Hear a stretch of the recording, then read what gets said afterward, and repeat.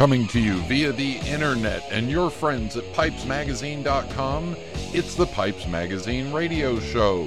The show that is dedicated to the pursuit of relaxation, contemplation, and a cure for tongue bite.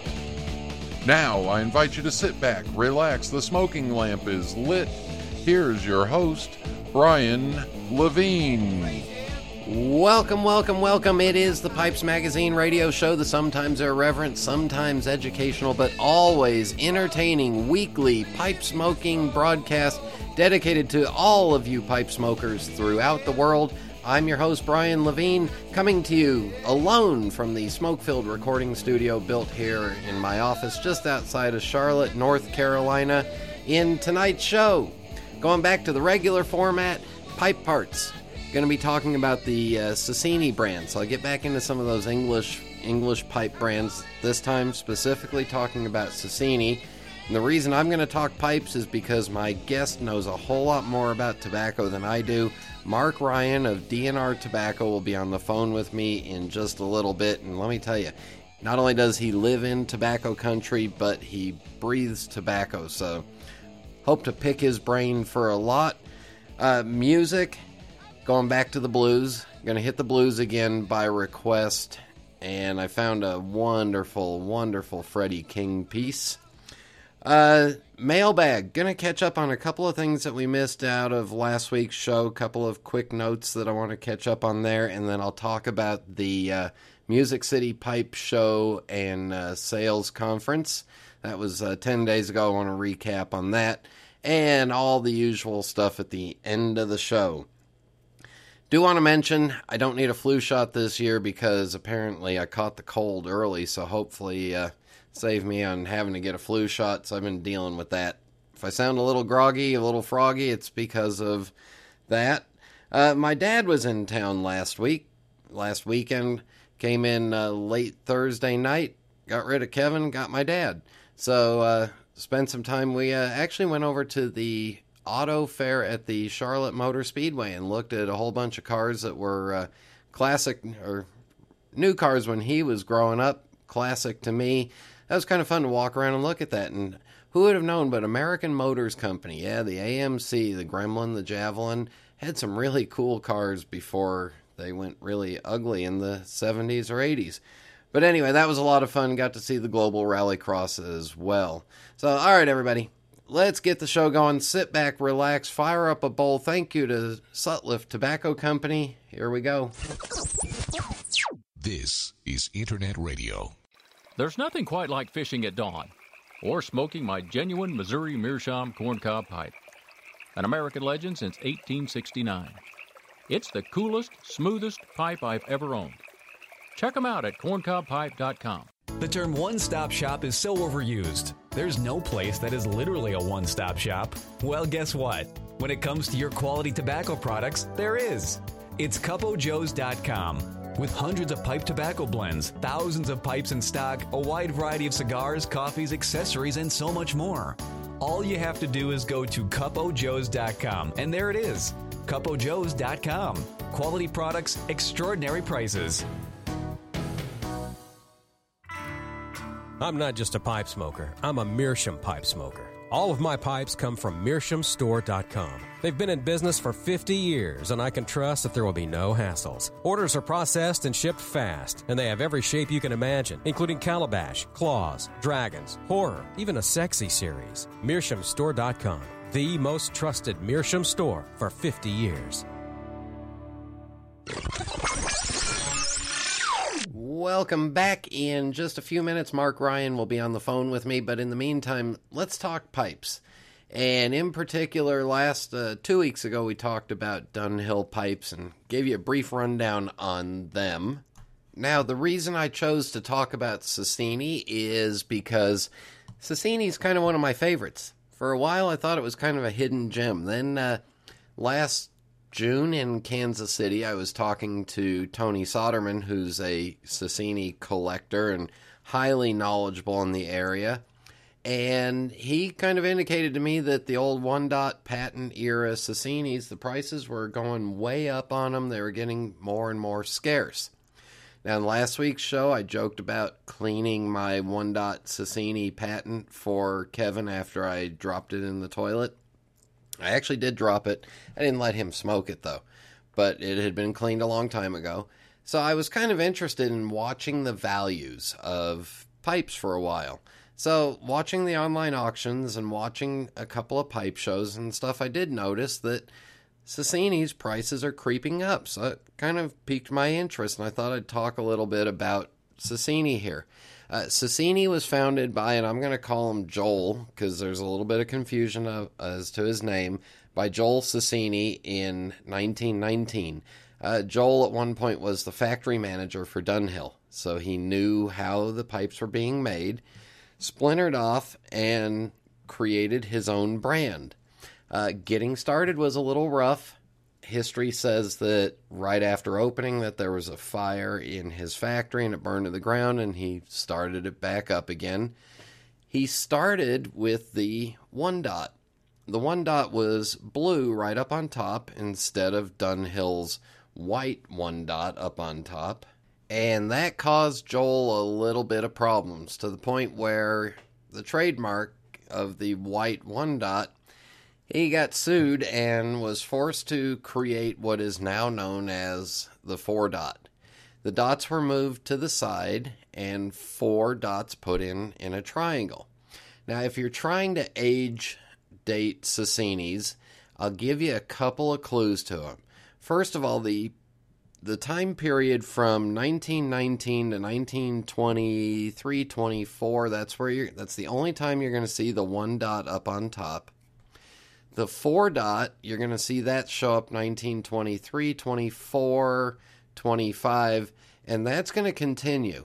But all the way up until just at the start of World War II, those 4 dots were very small, and the Sassini scripted stamp name had a little fish-looking tail come off of the last letter in Sassini. So it's called the fishtail. It's called the fishtail logo. And occasionally you'll see a patent number on there. You'll know that those are older Sassini's, almost guaranteed to be pre-World War II. There is a little bit of confusion because Joel passes away and his son Alfred Sassini takes over the factory, and post-World War II, from about 1947, 48, 49 until the mid-50s, there's a transition period between all new logoing with the new Sassinian script and some of the old stuff. So you'll see some 1947, 48, 49. You'll see slight different variations in there. What I've decided for my collection, and again, I have a couple of key pieces from each of the British factories, is to try to just get pipes that have the patent number on there. The pipes in the patent era came in 2 finishes. The famously carved, rusticated ones that really looked like they were wire brushed and they have the firm ridges, or the smooth. Sassini did not put out a flawed pipe under their name. They did have several lines of seconds, and you can go online and search what those were, but Mayfair is one that comes to my head at the moment. Now you get into the mid-50s and the new Sassini scripted name is on there. After that, you'll also start to see them called 4-dot rustic or 4-dot natural. You might even see a 4-dot walnut. All the shapes at this point are all named after towns in England. So instead of having a classic Dunhill-sized or Dunhill-shaped billiard, they call that the Buckingham. The pipes come in different sizes, different quality of grain on each piece, but if it's a smooth, it's going to be flawless. If it's a rusticated, it's going to be rustic. Now, in 1979, Alfred sells the company. And for a couple of years afterwards, they're still using old stock and running old stock down. Alfred retires. And then by 1986, the Sassini company is sold again, and the brand becomes what they qualify it as a mid-market price pipe. By that time, you can really tell the difference because they start changing the names, they start using shape numbers, and the dots get dramatically bigger. The collectible period that I want you to look for then is anything with the smaller dots, anything that has a shape name that is a town in England, and again, those smaller dots, a little more delicate shaping. Later on in the late 80s, 90s, the shapes start getting bigger and bolder and the dots start getting bigger. A couple of other things to look out for is the super rare 8 dots. That's 2 4 dots on each side. There's rumors to a double 1 dot, which is 1 dot on each side of the stem. There's a 2 dot that's been floated around and a single blue bar up on the top of the stem, similar to what Costello does. So there's a little bit of a rundown of Cecchini. If you can get a chance to get one, pick it up. They're great old smoking pipes. And again, make sure that the pipe has been restored, not re-engineered or over-reamed or beaten and abused. So there's my rundown on Cecchini for you. In just a minute, Mark Ryan.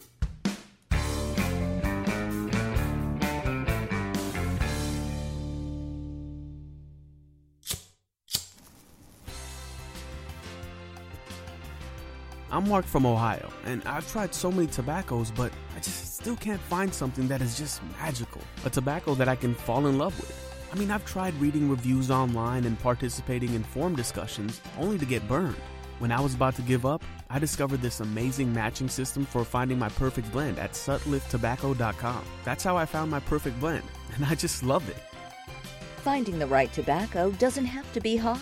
There are lots of tobaccos waiting for you to fall in love with them. Finding that special tobacco shouldn't be left up to chance. Experience the magic of compatibility with our patented perfect match system. Try it at sutliftTobacco.com. Go to sutliftTobacco.com right now and find your perfect blend.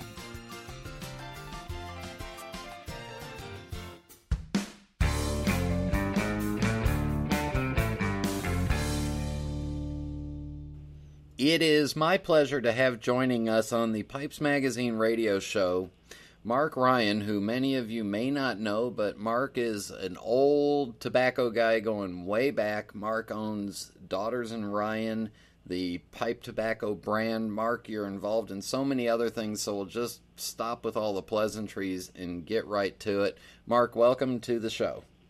Oh, thank you, Brian. It's a pleasure and honor to be a participant. Thank you for inviting me.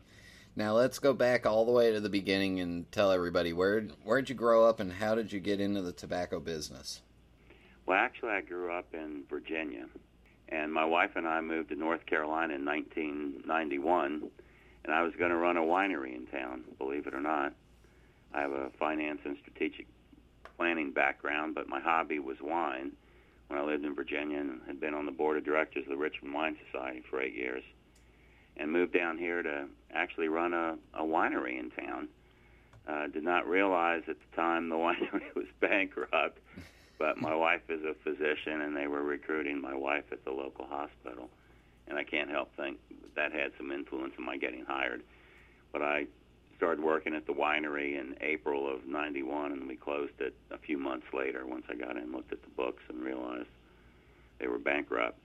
So I was high and dry in Smithfield, North Carolina, with nothing comparable to what my background had been, working for these big corporate offices, and looked around, and all we had was sweet potatoes and tobacco.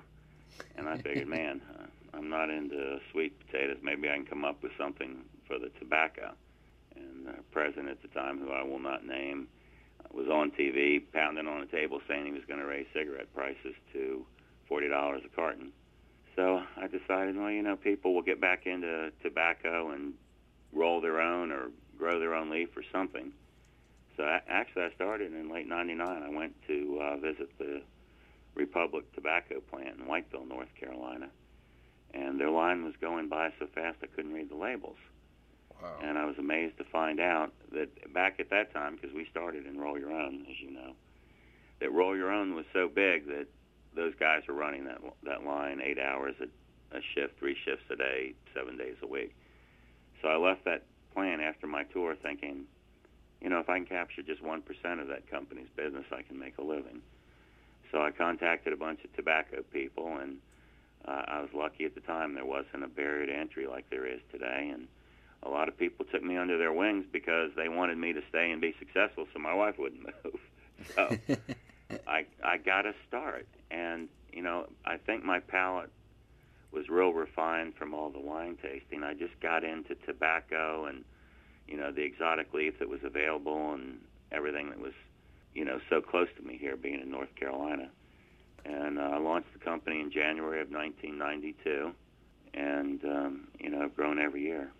In 2009, in January, we converted to pipe tobacco, and we presently have 29 blends of premium type tobacco in our portfolio. Do you think your years of tasting wine helped you with tasting tobacco? Yeah, I really do. It's kind of funny, but it really refined my palate, because I know when I'm sampling tobaccos and blending, trying to come up with a new blend, I feel like I can detect nuances that help me figure out which tobaccos are going to go well together and what's going to marry and what's going to have a really good taste and aroma. And I just play with it, and, usually when I find stuff that satisfies my picky palate, most people seem to be pretty happy with it. Are there, in your opinion, are there people that are super tasters, or can someone learn, some novice learn how to really taste and develop a palate? I really think it's a matter of time. Some folks I don't think will ever have it. Some people, well, you look at Russ Ouellette, who everybody knows. He's been smoking pipe tobacco for so long, he can detect the nuances and the flavorings, But it's from experience. It's kind of like the book Outliers by Malcolm Gladwell. He talks about what it makes some people exceptional. 10 hours of work. It doesn't come by you naturally, and I suspect some people may have some genetic inclination for it. But I know the palate I have for tobacco now is not what I had when I first got in the business. Describe what it's like when you're looking at just raw leaf. What's the tasting process that you go through with just a raw bale of leaf? Well, when I'm developing a blend, it's fairly complex, because I'll know initially what varietal character I'm looking for. So typically we'll have a big table set up, and there'll be larger bags with the whole leaf in it, and then there'll be smaller bags with some that have been cut. Well, part of it is the aesthetic. I've got to admit, you've got to look at it visually, too. You don't want any gray, thin tobacco that's light in body that doesn't have any texture. So, you look at it, you stick your nose in it, you smell it, you taste it. I like to make some up and try it unlit for a while and see how the draw is and the taste and aromas. And then I light it up and I'll experiment with it for a while, and I'll put it back down and come back to it. It's important time of day when you test, and also what you've had to eat or drink. So I try to evaluate more than once. But once I've done that, it might be that I reconstruct my blend. I've got to be pleased at each step in the process. And if I get to the point where it's got the aesthetic, it's got the texture, it's got the feel, it's got the aroma, but if it burns and it's off balanced and it's not married, it's not going to work. So it's a matter of trial and error. And if you have all the resources available to you, you can get a good first stab in one day, but it doesn't happen real quickly. And some things you might have to press, and you'll have to come back a week or two later. But generally, it takes all your senses. It really does. And this may be a personal question, and you don't have to answer it, but you don't smoke a lot all day long, do you? No, I don't. I don't smoke cigarettes at all. Actually, I smoke my pipe occasionally, and I smoke cigars frequently. I will smoke a couple cigars a day while I'm traveling in, or when I'm going home. It's relaxing to me, and I'll smoke a cigar or a pipe at the office. But I'm not, a real regular hardcore smoker. I just do it for pleasure, and I enjoy it. I'm not someone that has to have tobacco in my mouth all the time, though. But I prefer pipes and cigars. And you and I have some of my favorite stories involve you in particular. The first time I think we met in person was at your retail store off of I-95 in eastern North Carolina. and the shipment that I had sent you was arriving at the same time. I remember that distinctly. I was so tickled that you'd come out and personally made a visit and help us get set up, and actually you left some signs, and we still have some signs up. In fact, one of the signs I have in my corporate office now over in our copy room. Yeah, those were good times. We've seen a lot together, Brian. We really have. And then then we also had a really great dinner one time at a pizza place just down the road from the Chicago Pipe Show. I believe it was you, me, and your dad. Yes. And somebody. And that was such a fantastic evening. We had, I think we took the shuttle over to DeGenero's or Giordano's at Giordano's, and I believe we walked back. But I was so thoughtful because my mother had passed away, and for a few years before my dad got bad, I took him to the shows, and he was so excited to go to that pizza shop with you, and he talked about that so many times, and I really appreciate that, because that was, things like that really made the last few years of my dad's life special, and I really appreciate that. That meant a lot to me. And we'd always find you. You know what my fondest memory is, though? I swear it's one of my fondest memories of my whole career in the industry, included you. I hadn't been in the business that long. I would say it was maybe mid to late 90s. And that was when you were working with Peter Stokeby. Yeah. And we all loved Peter. He was just very avuncular. If you knew him, he was like an uncle to everybody. Just a warm fella. And there was, I think it was an RTDA that was at the Venetian, and you all had rented a second floor little party meeting room. Do you remember that? 2002. It was such a thrill. Was it that late? Okay, I didn't realize it was that recently. But it was such a cool event, and I felt so special to be there with Peter, because there were only about 15 or 20 folks there, and I felt so honored to participate. And I'm looking around the room, and I mean, I'm not a fancy guy, and just, when I first started going to Vegas and seeing things, it was just such an eye-opener to me to see the extravagance.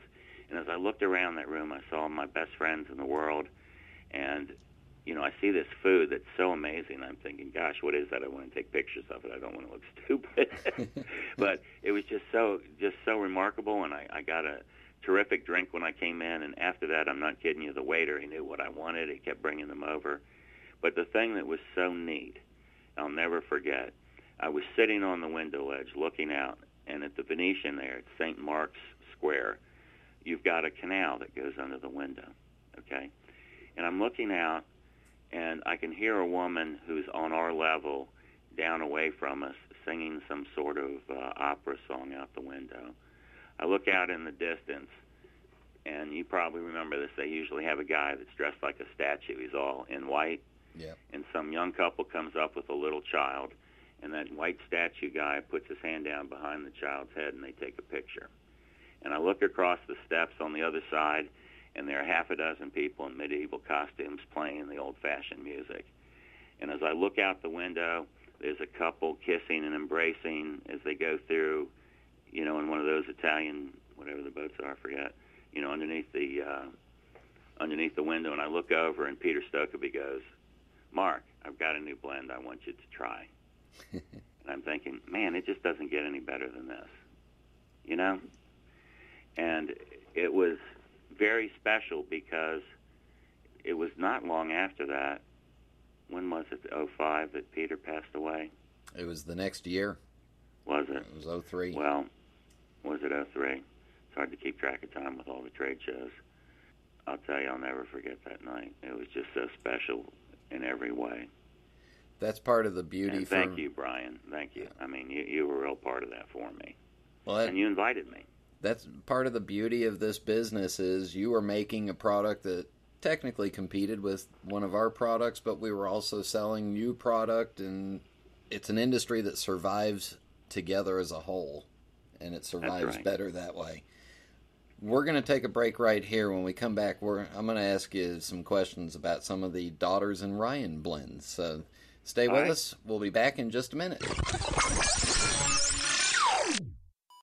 Meet Aaron, one of the most important people at SmokingPipes.com. In our shipping department, he's one of the cogs in the highly efficient wheel, if you will, that's responsible for making sure your order goes out right every time. Ain't that right, Aaron? I don't know all about that cog and the wheel stuff, but I do know at SmokingPipes.com, I take my work very seriously. Pulling tins of tobacco, weighing bulk tobacco, triple checking orders, and getting them out the door. Since it's so easy to order from SmokingPipes.com, you're keeping Aaron pretty darn busy. Look at him go, go, go. In fact, it's been a challenge to get him to stop long enough to say hello. But Aaron doesn't mind. He loves his job at SmokingPipes.com. Why is that, Aaron? Because I don't just ship pipes, I smoke them. Gotta run. Just log on to SmokingPipes.com or call us at 1-888-366-0345. We are quality. We are experts. We are SmokingPipes.com. This is Internet Radio. We are back. Mark is still with us. Mark, you've got an extensive line of pipe tobaccos that you're making. Can you talk us through some of the blends? Where do you want us to start off with? Well, let me give you a brief introduction. We have 29 premium blends, Brian, and we have them by style, by type of tobacco, and our trademark brands reflect that. For example, our Venger series is what I call a U.S. blend. It's non-flavored. It's not an aromatic. Most of our tobaccos are non-aromatic, just premium tobacco varietal character. The Venger series has burley, oriental, and some Virginia. It's well-balanced, got some complex flavors, really delicious. A lot of folks like our Windsail series. The Windsail is all flue-cured. We have 3 different styles of that, too, depending on how you like it. And we tweak different things to give the different varietal characters, a little more accentuation in the blend, so they're all very different. We have a series where we do add some aromatic components, and that's our Roland series. We have 3 of those. I'm into Orientals big time, I've got to admit, and we have 3 Oriental blends that are called Ramback, and I'm partial to them. Also, we have 3 toasted burley type blends that, create a natural sweetness when you roast something twice, from what I understand from asking the folks. It's a change in the amino acids to amino sugars that makes it naturally sweet. We also have 4 Perique blends, which are interesting, different styles of Perique. We have the Picayune blend, which is interesting. The base on that is dark air cured. And then our AB Rinpoche has Acadian Black in it, which is air cured or dark fired tobacco from Kentucky that's been processed like Perique. So it's not really Perique, but it's got that tobacco in it. Perique process. Then we have some Canadian tobaccos and some cigar blends. We try and, focus on different varietal types and bring out the strengths in each of those. And I'm such a tobacco weenie, I guess my friends call me. I'm not really into flavoring that much, so I know a lot of the market's into, the big aromatics and, the strong flavorings. That's just not our thing. But we have a following. We found that a lot of people like our tobaccos because you get the true natural varietal flavor. And it's interesting. In talking to our customers, they smoke them differently. We have a number of customers that just love our stuff the way they are out of the tin, or out of the can. They love it like that. We have others that blend them. They want to, bring some more Perique into their mix, or they want to bring some Virginia into it, or a little burley. And they'll make their own, personal blend. I've even had some customers tell me that, they've wet it and pressed it, in a press they've made, and, or another fellow told me how he did some changes and mixed it with some other stuff and stoved it. So we have different types of customers.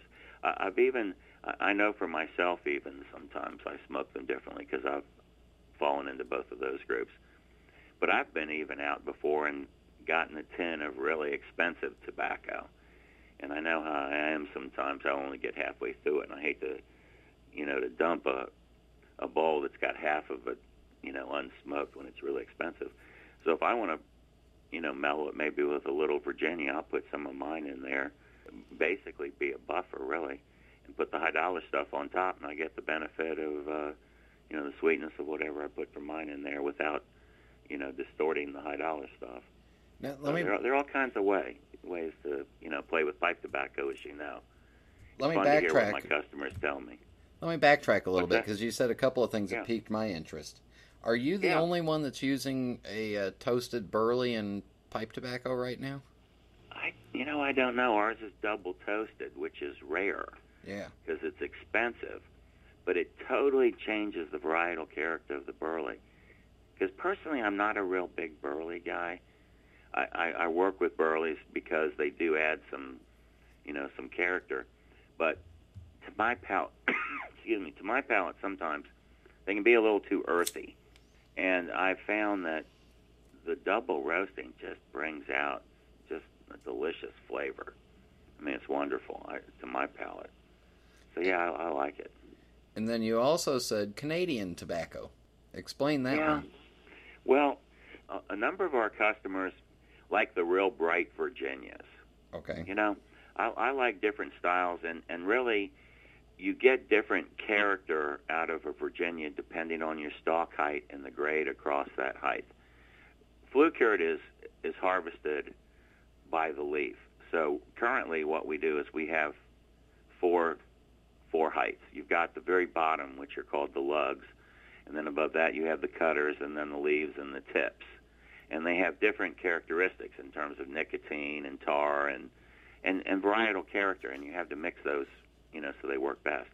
Well, the Canadian flue-cured has different characteristics to it. They have it's a cooler climate. They have a different season, and they bring different notes of flavor into a Virginia mix. Like some of them have like a straw note or like a grassy component, and I like to play with different things, that bring out the varietal character. And two of our blends of Virginia that have a significant amount of Canadian, we actually call Penhooker, and those are dominated by the Canadian character.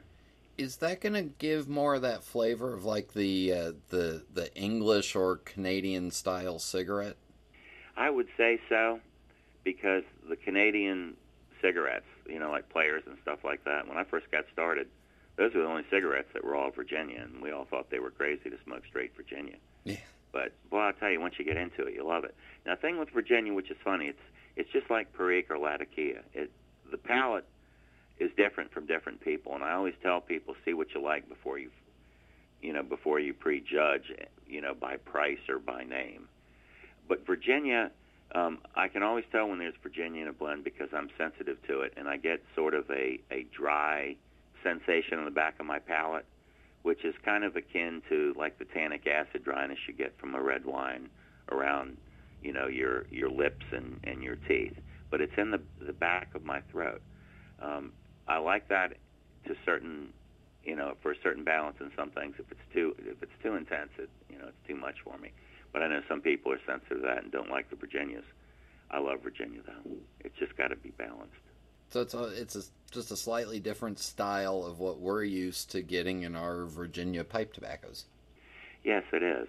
And, and there are different types of Virginias. You've heard of, Old Belt and the New Belt and stuff like that. So, it depends on where it's grown. And Virginia picks up different characters depending on, where it's grown in the country and even in, around the world. They grow a lot of Virginia in Brazil, and I think they're even trying to grow it successfully in China now. That's a big thing for them. That'll be interesting. You got to watch out there. There's some bad tobacco out there too, though. All right, so I'm going to start out with one of your blends, and I'm a basic English smoker, a Virginia Latakia type. Which blend would you suggest I start out with? The only one that I would say is an English blend, and I would say modestly because I know some English blends have a huge amount of Latakia. The only one I have that I would call a mild English blend is our AB Rimbaudget, and it stands for Acadian Black. And that's where we got that dark-fired tobacco from, actually I think we got it from Tennessee. And we processed it like Perique, and then we added some Latakia into that. And it's not a huge amount. I think it's under 10%. It's 5 to 8%. I forget off the top of my head. But the Latakia does give it a rich, beautiful aroma in there, and it's got some Virginias that marry well with it and some other things. That's a really good blend. All right, now I'm a real high octane. I want a tobacco that's going to kick my butt. Which blend? Well, at one time I would have told you our Cockstrong, because that's really a type of U.S. blend, like in the Avenger series. Mm-hmm. But it had so much potential for strength if you weren't ready for it, because we added more of the strong burleys and some more tops. But that's called Cockstrong, and that's an old slang in the South. I used to hear when I first moved down here about, that boy is Cockstrong. And I thought, man, what a cool trademark that would be for a strong tobacco. So Cockstrong is more robust on that end. But I tell you, our strongest one now is Picayune. That's an old trademark from the Southeast from when I was a kid. And I did a bunch of research and put that blend together from what I could find on the Internet, actually. And the backbone on that's very unusual because it's dark air cured. Instead of being a Burley or a Virginia, and then it's got loads of Perique, and it does have some Virginia tops, not very much, and then it's got some high-end Turkish Izmir to sort of sweeten it a little bit and make it so it didn't quite curl your toes completely. But that's a strong blend. I usually tease people and tell them don't smoke it for the first time if you're driving your car. You don't end up in a ditch and wonder how you got there. Now, if I'm an aromatic smoker like most of the listeners are, is there a blend that you would suggest as a good starter for an aromatic smoker? Yeah, for our aromatic, I would say we really, our primary ones are our Roland series, and our regular one and our silver. Basically, when you smoke it, you feel, boy, this is really something I feel very comfortable with. But basically what it is it's a cocoa type component, and that's why people feel so at home with it. And once I tell them that, it's like, oh, yeah, I can detect that. So that's, real special for those folks. And actually our Roland Gold is different in that series, but it is flavored. That one's more complex, and it's got more of a European type flavoring it's not quite as forward, but it is an aromatic. And then our other one that's aromatic is Athey, and that was my father's middle name, William Athey Ryan. It's an old family name. And that one's an aromatic. That's actually one of my more complex blends to develop, because it's got a bunch of layers of flavoring in there, including a sort of fruity, fermented fruit sort of layer, and it's got a little botanical, and it's got a little bit of a whiskey flavor in it, and it's real popular too with folks that like aromatics. And am I detecting when I look at your tobaccos and touch them and feel them, and I've smoked several of them, is your moisture content lower than what most other pipe tobacco manufacturers do?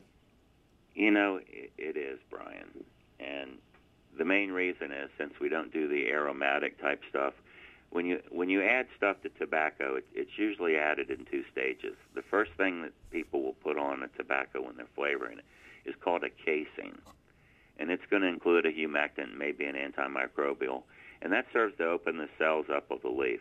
And then secondarily, you add the flavorings that get incorporated into the tobacco characteristics. The thing is, when you get above roughly 16% moisture content, you really have to clobber the tobacco with humectants and antimicrobials so it doesn't spoil. I don't put flavorings on my tobaccos because I appreciate the varietal character of what I'm creating. I can't bear to put all that stuff on it. I do because I had to for some demand. But I do it at a lower amount because I don't want to put all that stuff on my tobacco. Another nice thing about that, you're not paying for water, and you're not paying for casings and flavorings. So, yeah, my tobacco might come out 15 to 16%, let's say. Pipe tobacco, Brian, is going to be, 18 to 24%. You're paying for a lot of moisture. So it's funny, my little tin, because mostly we sell a 100-gram cup, although we sell a lot of the tins at the shows because it's 40 grams. But people look at that and they say, well, why do you only have 40 grams in there? Everybody else has 50. I say, well, open my tin up. You look at it, we were lucky to get 40 grams in there because it doesn't have all the moisture. Yeah, it's got if I do, I got to clobber it with chemicals. It's got about a third less of the moisture in it. You do offer, most of them are in 40-gram, 3.5 ounce, and 14-ounce bags. So. Yeah, 14-ounce pouch, that's right, for heavy consumers that buy in bulk. Now, what else besides pipe tobacco? I know I see you at the trade show. What else is Daughters and Ryan involved in?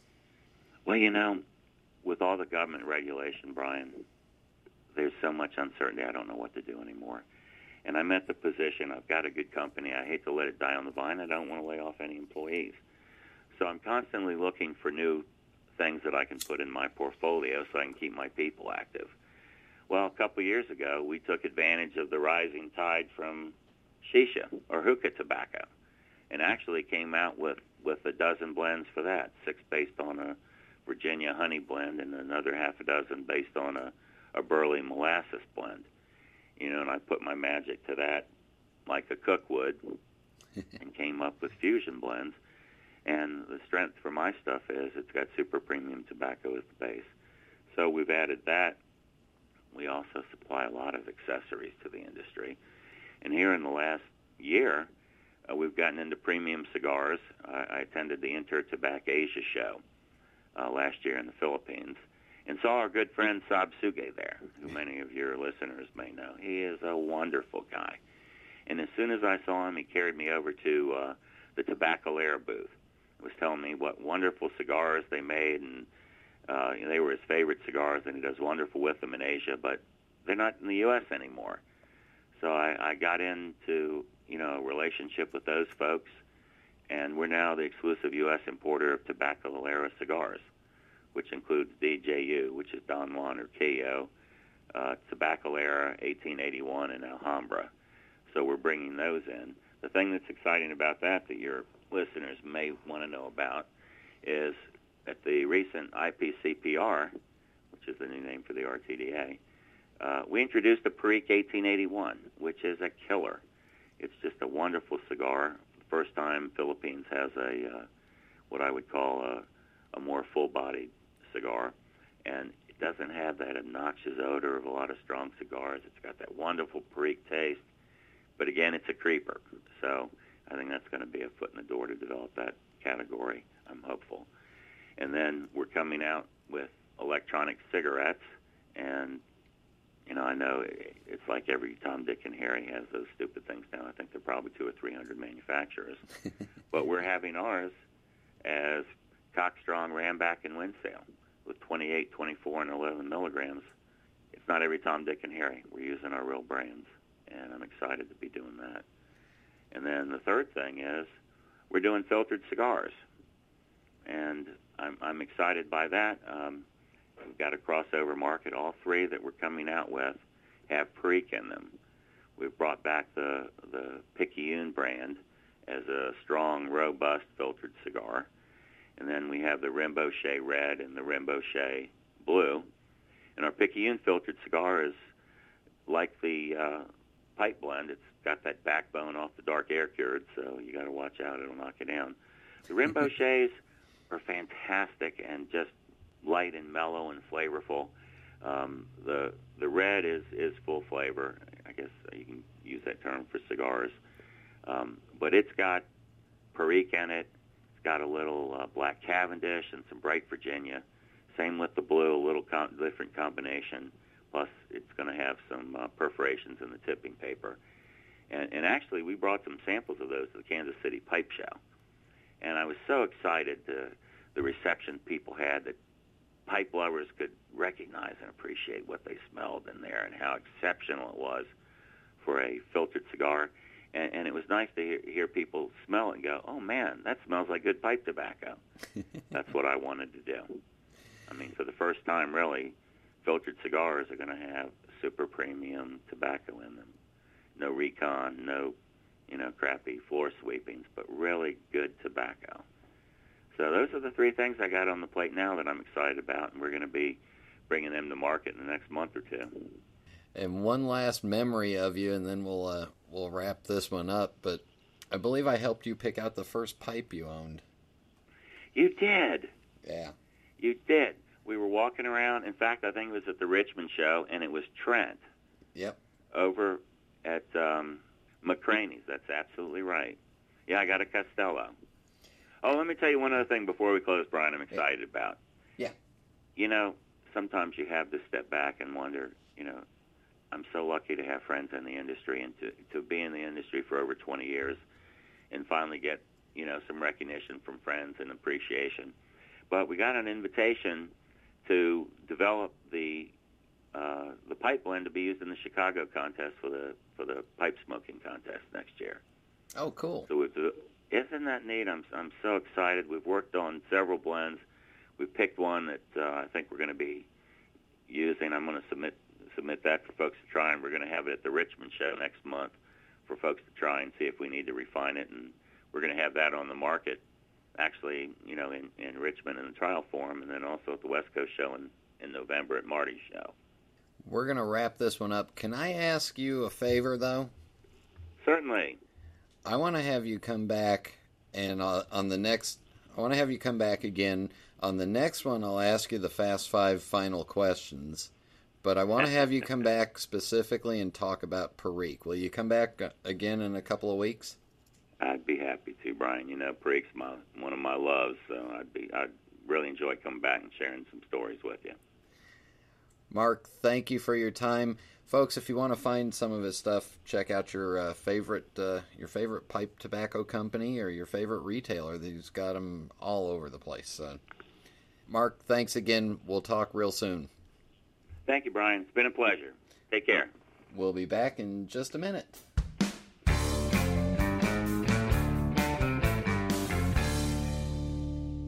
There's nothing quite like hunting at dawn or smoking my genuine Missouri Meerschaum corncob pipe, an American legend since 1869. It's the coolest, smoothest pipe I've ever owned. Check them out at corncobpipe.com. Do you need a reliable source for ordering pipes and tobacco? Do you find it difficult to get your favorite blends outside of the US? 4noggins.com stocks all of your favorite pipes and tobaccos and ships all over the world. All forms of payment are accepted and orders are processed the same day. There are no worries when ordering from 4noggins.com. 4noggins.com is your source for all of your pipes and tobacco needs. We ship in the US and international with no worries. 4noggins.com for all of your pipes and tobacco needs.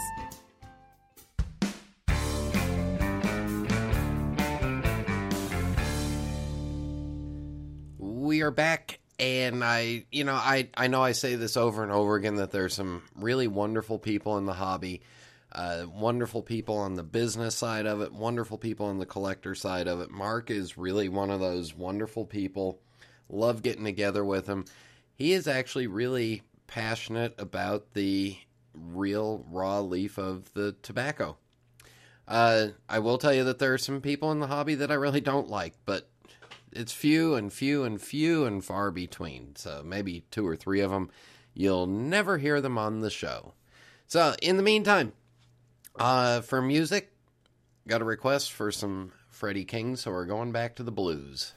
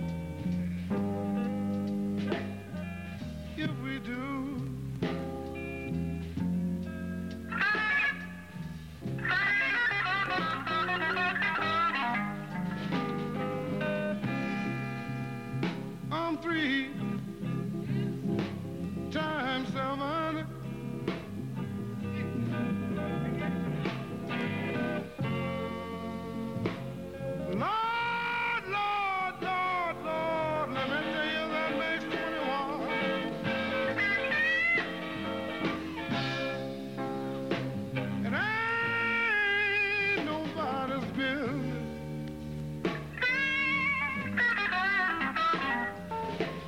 What I do.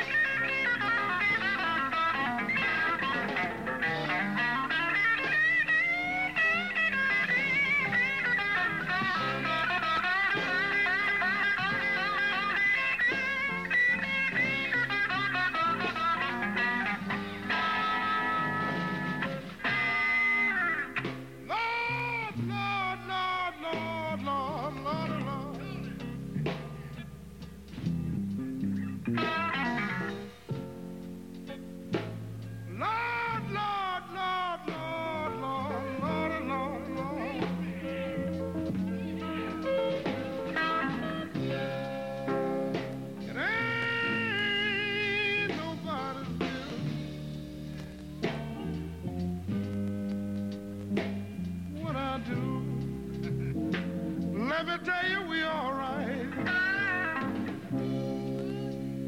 It ain't nobody's business what I do.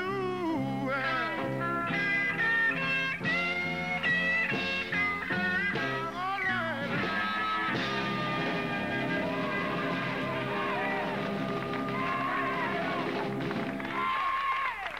There you go, a little live recording of Freddie going way back. Not much having to do with pipe smoking there, except it just makes me want to sit back, relax, and listen to the song and smoke my pipe. What's this? A letter for me. Couple of things left over from last week's show. Zachary says he just found the show back in early June, and his best memory with the show came when he did a marathon of the show from June to July to get caught up to the current programs. Zach's also a young college graduate just out of school for a year now. So Scottso on the forums wrote in and said that his favorite memory was the time we promoted the auction to support my daughter's diabetes, and when we also solicited pipes for Jack Carlos for him to send off to Guinea, West Africa. Both of those. An amazing amount of compassion from this pipe smoking community, and heard from Jack that the pipes are on the way over. He got a bunch of tobacco as well, and he's sending a camera over there to have pictures sent back of all of our new pipe smoking brothers in Guinea, West Africa.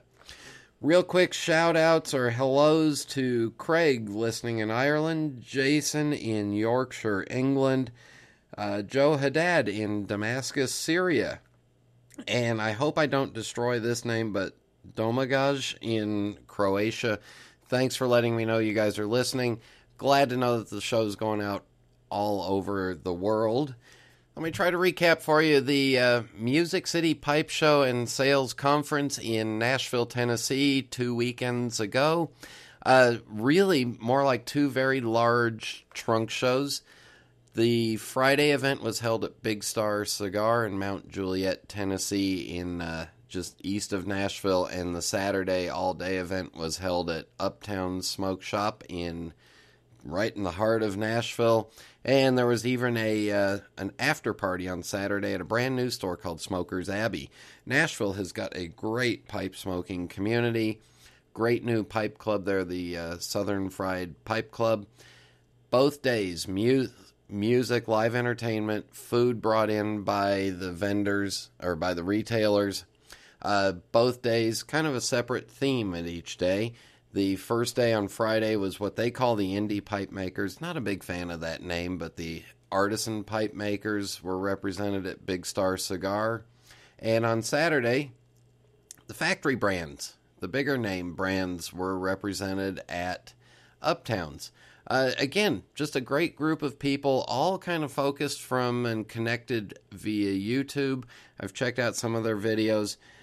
Great group of people, had a great time, sold a lot of pipes there. And that will bring me to what I'm going to discuss coming up in the rant, which will be in just a minute. This is Internet Radio.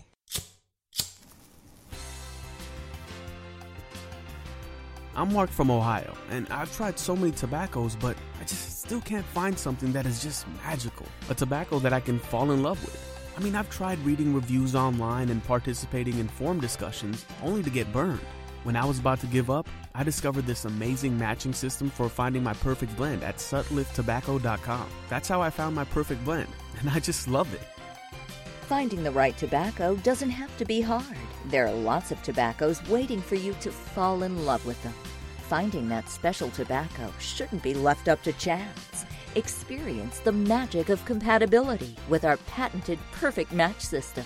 Try it at sutlifttobacco.com. Go to sutlifttobacco.com right now and find your perfect blend.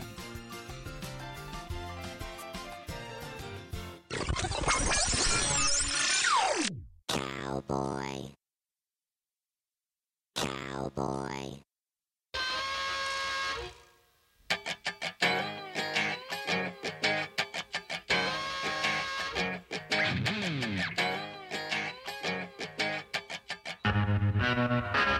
Hey, guess what? I lied to you. How'd I lie to you? I'm not doing a rant this week, but I didn't say anything about it because I didn't want you tuning out early in case you really love the rants and look forward to see what I got to complain about. I got a couple of rants lined up, one of them slightly based off of a comment from a listener, and I'll get into that next week. What I want to talk about right now, right here, is there's a little bit of confusion out there, a little bit of misunderstanding. My full-time job is working for Brigham. My full-time job is going out, selling and promoting and marketing all the products that Brigham sells here in the United States. This is the job that affords me the ability to go to pipe shows and travel around the country and go to different pipe shops and attend different trade shows. The Pipes Magazine radio show, although a lot of fun, is a part-time kind of a fun thing for me, and I look forward to doing it every week, but it's not the main thing. When I'm out at a pipe show or something like that, the reason I'm out there is because of my job at Brigham USA as the national sales manager. So I just wanted to spend a little bit of time and try to clarify that for some people that are confused that, oh, the Pipes Magazine radio show guy is here at our event. No, I was at the event, or I'm traveling because I'm the Brigham USA guy talking about Brigham pipes, talking about our new tobaccos, and so on and so on. And I don't want to turn this into a commercial. And again, this isn't a rant. It's just a chance for me to clarify my position and make sure that everybody understands that the Pipes Magazine radio show is very important to me, but it is about 8 to 10 hours a week of my life, and the full-time job is with Brigham USA. So with all that cleared up and out there, I do want to mention that next week at Thursday night, I will be in Boca Raton at Bennington's for their Pipe Club meeting, doing the Brigham USA thing down there. So next week's show will be completely pre-recorded, but it will be on the air at 8 p.m. Eastern Time. My guest next week, one of your pipe smoking community, I have Tom Eltang lined up, coming up on a future episode. We got a bunch of fun stuff because I do have fun doing this little show. If you get a chance, please leave us a rating or a review on iTunes. We do appreciate that. That keeps the show rated up there real high. And if you've got a friend that smokes a pipe, hey, let them know about the Pipes Magazine radio show. So I think I've covered it all. I will leave you with this. Thank you to Sutliff Tobacco Company. Thank you for tuning in, and until next time. Happy trails until we meet again. Happy trails to you. Keep smiling until then.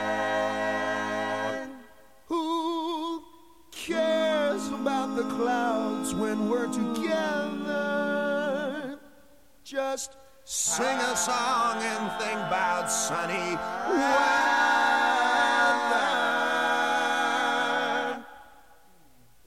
Happy trails to you till we meet again.